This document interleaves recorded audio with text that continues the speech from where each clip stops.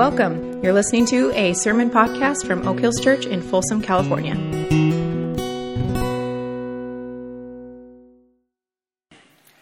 Well, if you would stand for our scripture reading, I know you were just up, but I want to read this one more time from Mark chapter 16, and then we will jump in. Verses 1 through 8. When the Sabbath was over, Mary Magdalene, Mary the mother of James, and Salome bought spices so that they might go to anoint Jesus' body. Very early on the first day of the week, just after sunrise, they were on their way to the tomb, and they asked each other, "Who will roll the stone away from the entrance of the tomb?" But when they looked up, they saw that the stone was very large, had been rolled away. As they entered the tomb, they saw a young man dressed in a white robe sitting on the right side, and they were alarmed. "Don't be alarmed," he said. "You're looking for Jesus the Nazarene who was crucified. He is risen. He is not here. See the place where they laid him. But go tell his disciples and Peter, he's going ahead of you into Galilee. There you will see him, just as he told you." Trembling and bewildered, the women went out and fled from the tomb.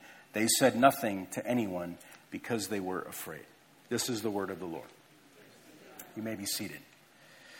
Again, it is good to be here together. It is good to reconvene, to worship God together, to reflect on these incredible truths of Easter, to say to one another that he is risen, and he is risen indeed, to proclaim good news in the midst of the darkness. And so thank you for joining us here today. Mark is the Cliff Notes gospel. Gets right to the point. He omits all kinds of detail. He leaves stories unfinished throughout his gospel. He leaves questions unanswered.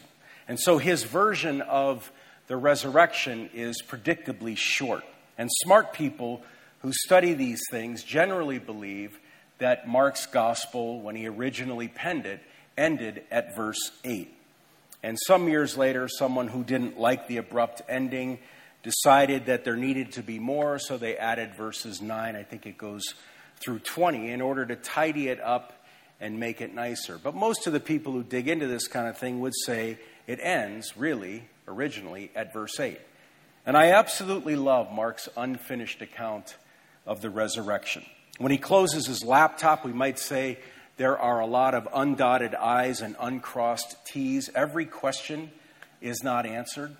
Every tension is not resolved. The next step is clear, but the second step isn't clear at all. And yet one thing is crystal clear to Mark and Matthew and Luke and John. This man, Jesus, who was executed on a Roman cross 2 days earlier, is not in his grave on Sunday morning. His tomb was open and empty, and there was no sign of his body. These three women went to Jesus' tomb on Sunday morning, essentially to embalm him. And on the way, they discussed the obvious problem of how in the world they were going to move what was somewhere near a 2-ton stone over the entrance. But when they got there, we're told the stone had already moved. They walked in to find what Mark calls a young man dressed in a white robe. Just get in that for a minute. You're walking up on a tomb, it's open, you walk in, and there's a dude in there. That had to be kind of creepy, to put it mildly. Turns out this guy was an angel, and the women, as we can imagine, were understandably freaked out. The angel said to them, essentially, "Calm down. You're looking for Jesus who was crucified, but he is not here because he's risen from the dead. Now go tell his disciples, and make sure you tell Peter that Jesus will meet you all in Galilee, and there you will see him again just like he told you." And then just as this story is getting juicy and starting to build up momentum, Mark slams on the brakes and it comes to an end. Trembling and bewildered, the women went out and fled from the tomb, Mark says. They said nothing to anyone because they were afraid. I mean, think about this. Close the curtain, end the story. Trembling and bewildered, they walk away and they say nothing to nobody. You've got to be kidding me.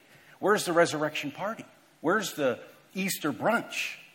The joyous reunion between Jesus and his friends. Actually, the last word of Mark's gospel in the Greek is the preposition for, F-O-R. I mean, seriously, you can't end a sentence with a preposition, much less a whole book, much less a book in the Bible, much less one of the Gospels.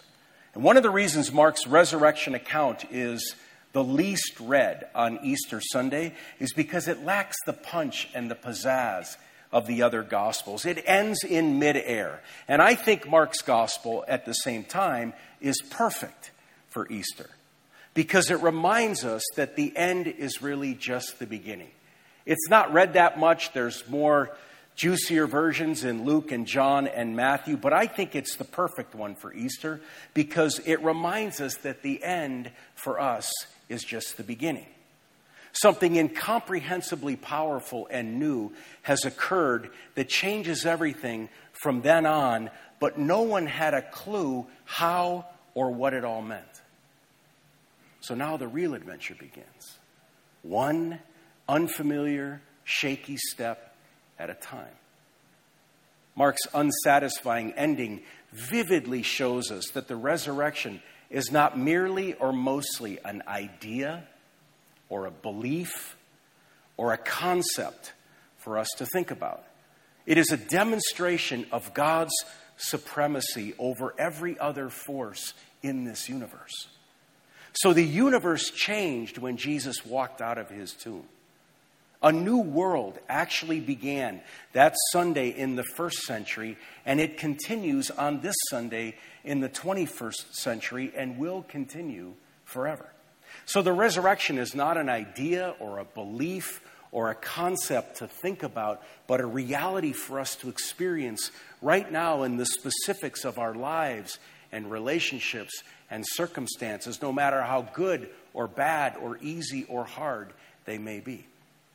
Now, in a few minutes, this gathering is going to come to an end, and it will be brunch or lunch or barbecue or a nap or hopefully all of the above. Resurrection warrants a big party. But soon enough, this will be over, and it will be Monday morning. I hope you leave here today not convinced the resurrection happened.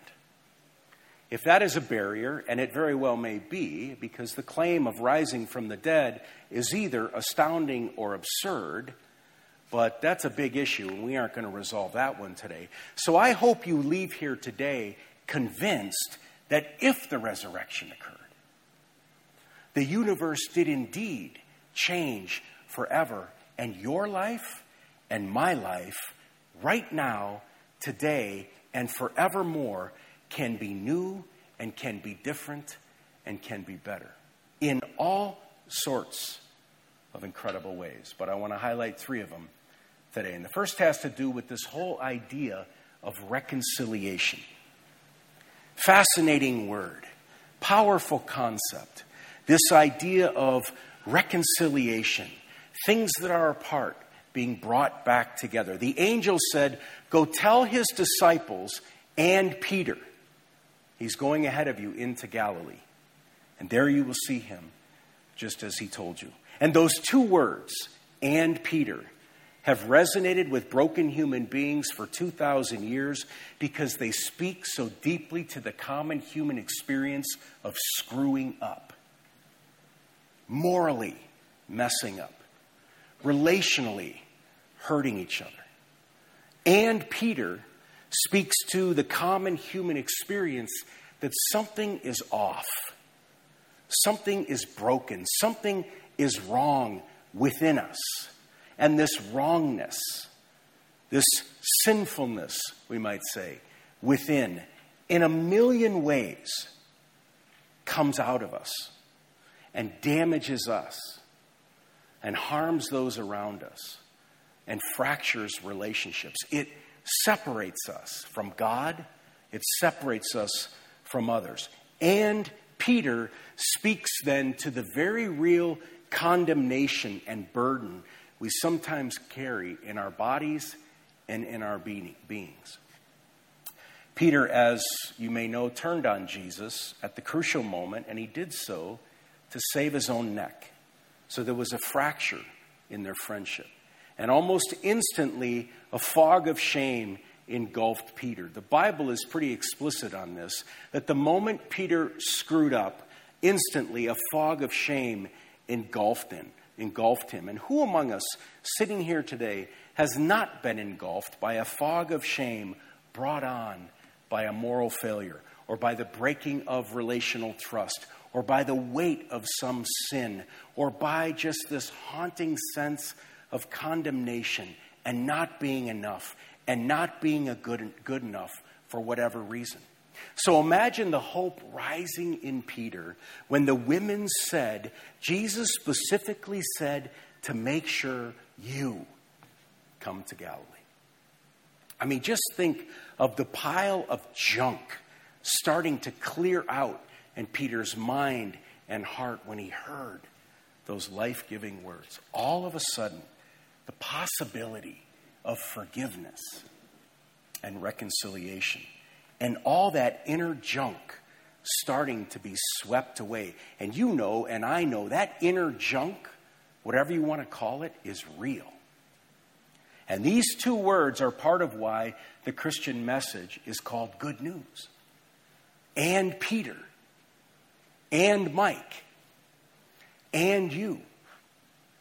The resurrection unleashes reconciling power that makes a way for us to reconnect with God, to be at peace with ourselves, and to restore broken relationships. The possibility of forgiveness and reconciliation with God and others. One way the resurrection affects things. A second way life can be new and different and better is caught up in this word astonishment. The resurrection awakens astonishment. It evokes a degree of astonishment. I would even say that the resurrection warrants our astonishment. When they looked up, they saw that the stone, which was very large, had been rolled away. He is risen. He is not here. Trembling and bewildered, the women went out and fled from the tomb. They said nothing to anyone because they were afraid. So I said a minute ago, the story concludes with the women fleeing the tomb in fear, and Mark says they said nothing to anyone. How weird is that? Now, obviously, they eventually spoke up, but they were stunned by what they saw and by what they heard. They didn't need a science degree to tell them that people don't typically rise from the dead. I mean, resurrection wasn't like a common thing in the first century. And Jesus' empty grave was just too much for them to handle. The math didn't work. The logic didn't work. They had nowhere to put this. And I love Mark's phrase, trembling and bewildered. Bewildered is a goofy word. I mean, we don't use the word bewildered enough. At least I don't. I don't hear too many people walking around. I'm bewildered by that. It's just not a common word that we use. Ecstatic is the actual word Mark uses. And in this context, it means a state of intense amazement to the point of being beside oneself with astonishment. What a great picture. We're going to hang out this afternoon with our now 28-year-old son, Sam. I'll never forget the day he was born. I watched the whole thing. Most of the time with my eyes and my mouth wide open with amazement. Here he comes. He's coming. Sir, would you like to come over here and cut the cord? Sure. How do I do that?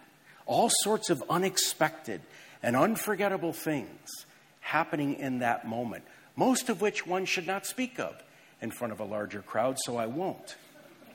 But at one point, they put 2-hour-old Sam on a tray under a heat lamp. And I walked over, and I stood over him.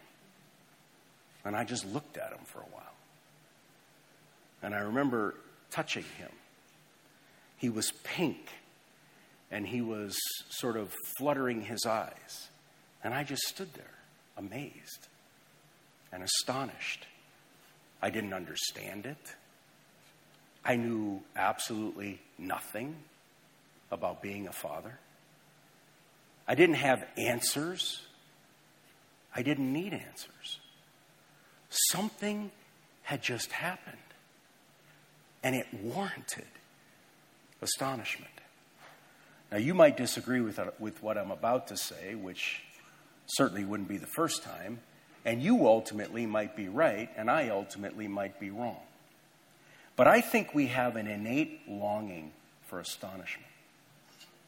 The desire to be astonished is built right into us. We want to be in the presence of something every now and then we can't explain and we can't define, even though it can be scary and intimidating to be in the presence of something we can't explain and we can't define. But to be fully human, I think we need to regularly be astonished. Our eyes need to open wider. Our mouths need to hang open and not say anything. We need contact with something that is bigger, that is grander, and beyond our capacities and sensibilities. Nature astonishes. Images that come back to us from space via telescopes astonish. New life, babies, astonish. Beauty astonishes. Love astonishes. I recently read an article about the decline of religion in America.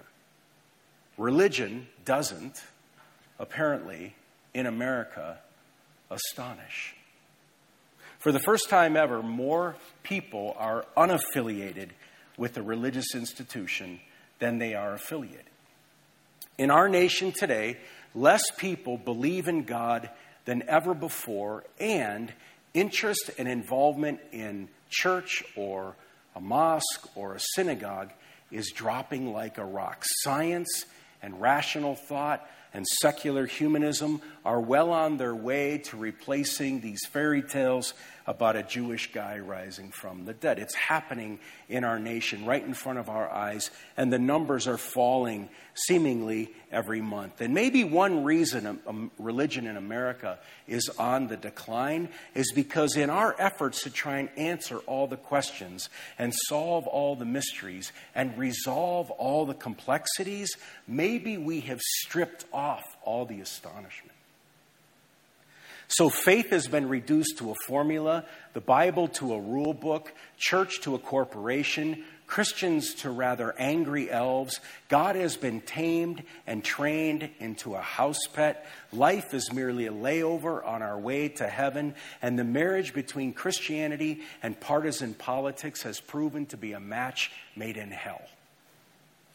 So I kind of understand the decline. It sort of makes sense. But whatever decline is happening in American religion, people still want to sit by the ocean.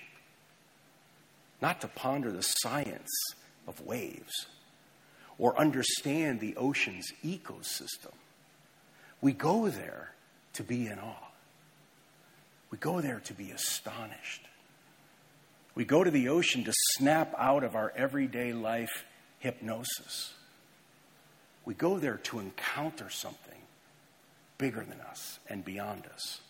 And here's the thing. If the resurrection happened, and remember, we're proceeding today as if it did, or even if we think the resurrection might have happened, then we simply must pause for at least a moment or two, because something so extraordinary warrants more than a respectful wave or a tip of the cap.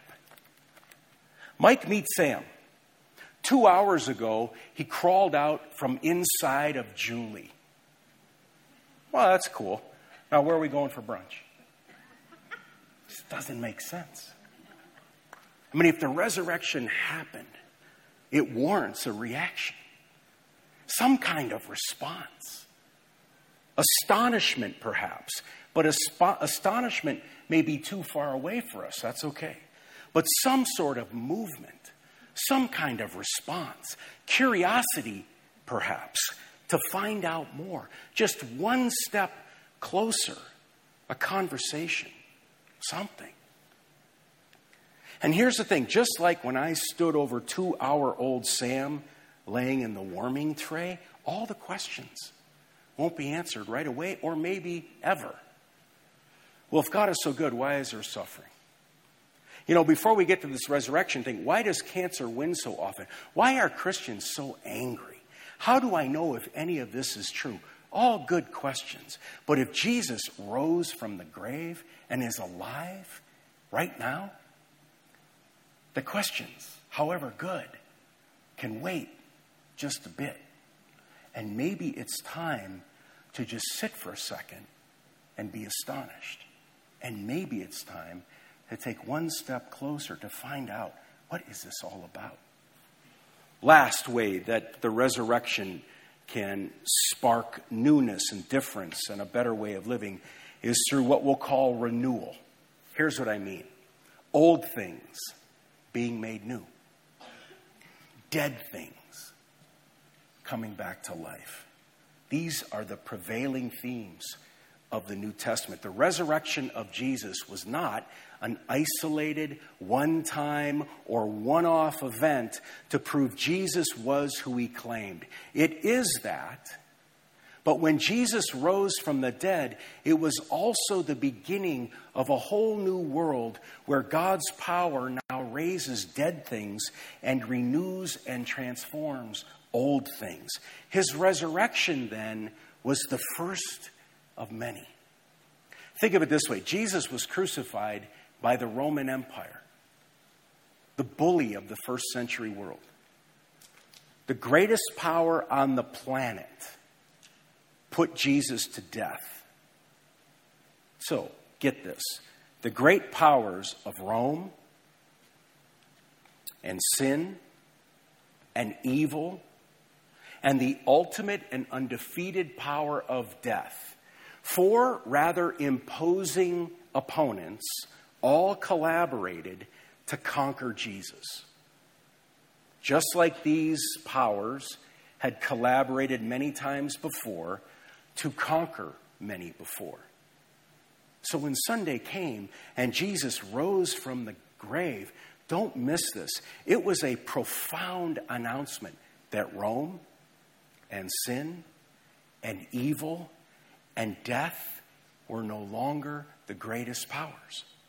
When Jesus rose, the world system was literally shaken and reframed and reoriented around a new king whose name was Jesus, and his project to renew and transform dead and old things and dead and old ways was now underway.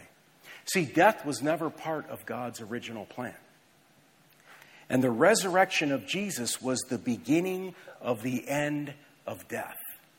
And it was the beginning and the beginning of the end of the minions of death.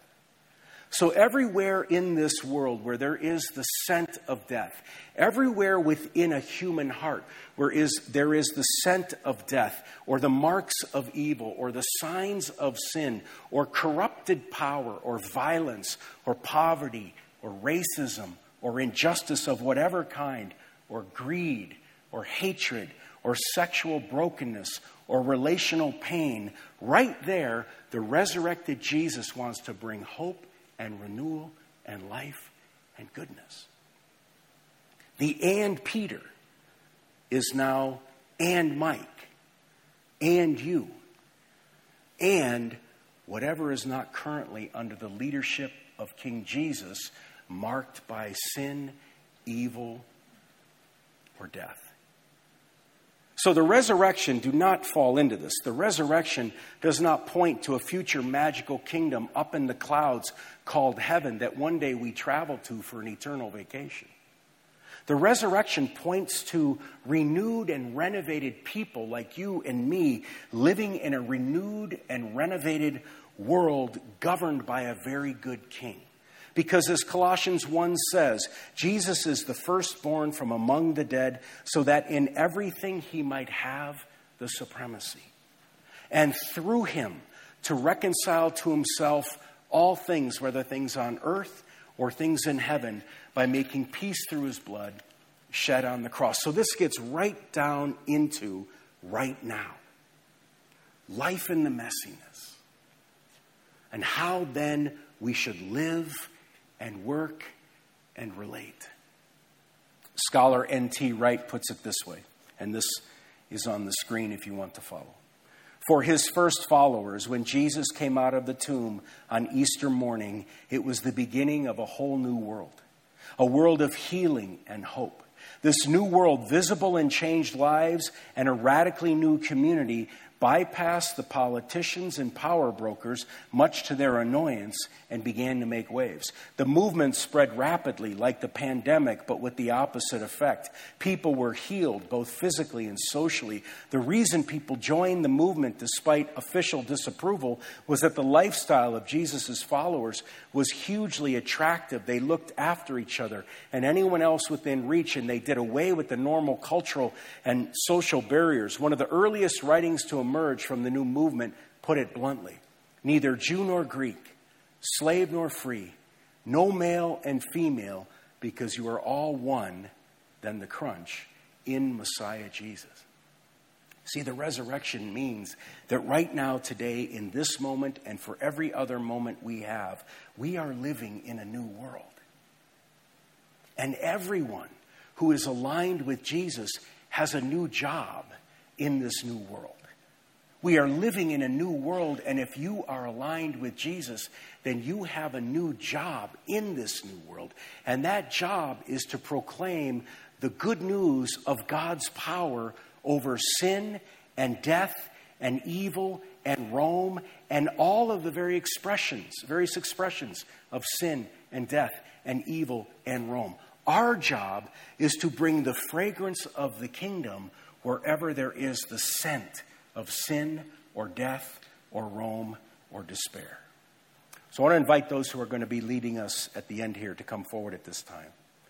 And I want to just camp here for a second, because I'm not sure that this is where we typically think, what we typically think of when we think resurrection.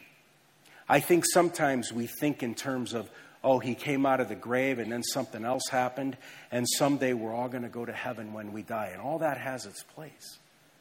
But the resurrection means life right now can be new and better and different. The resurrection means hope makes sense today because the most powerful one is now in charge. See, where the Gospel of Mark ends is where our adventure begins. Filled now with hope.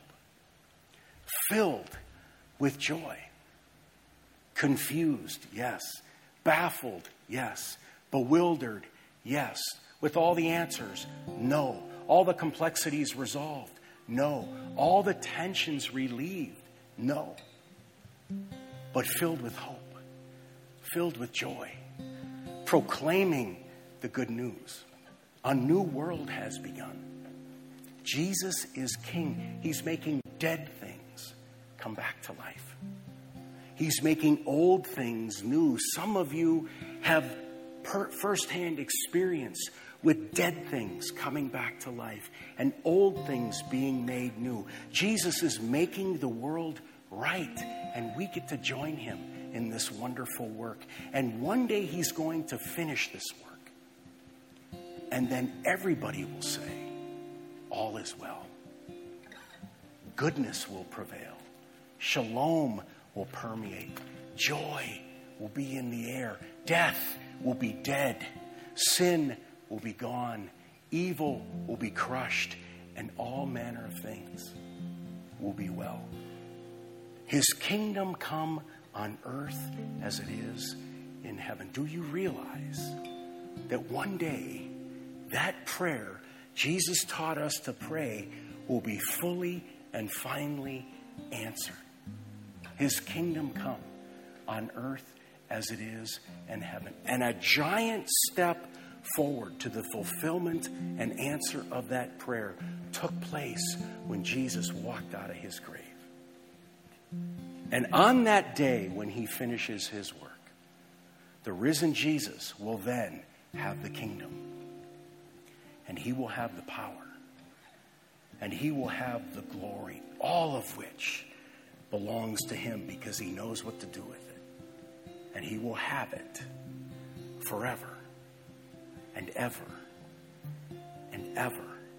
And we get to be part of this and experience this. right now, today. Would you pray with me, please?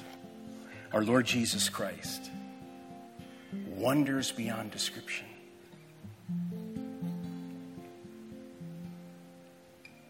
Truths we can't handle. Power beyond our ability to comprehend.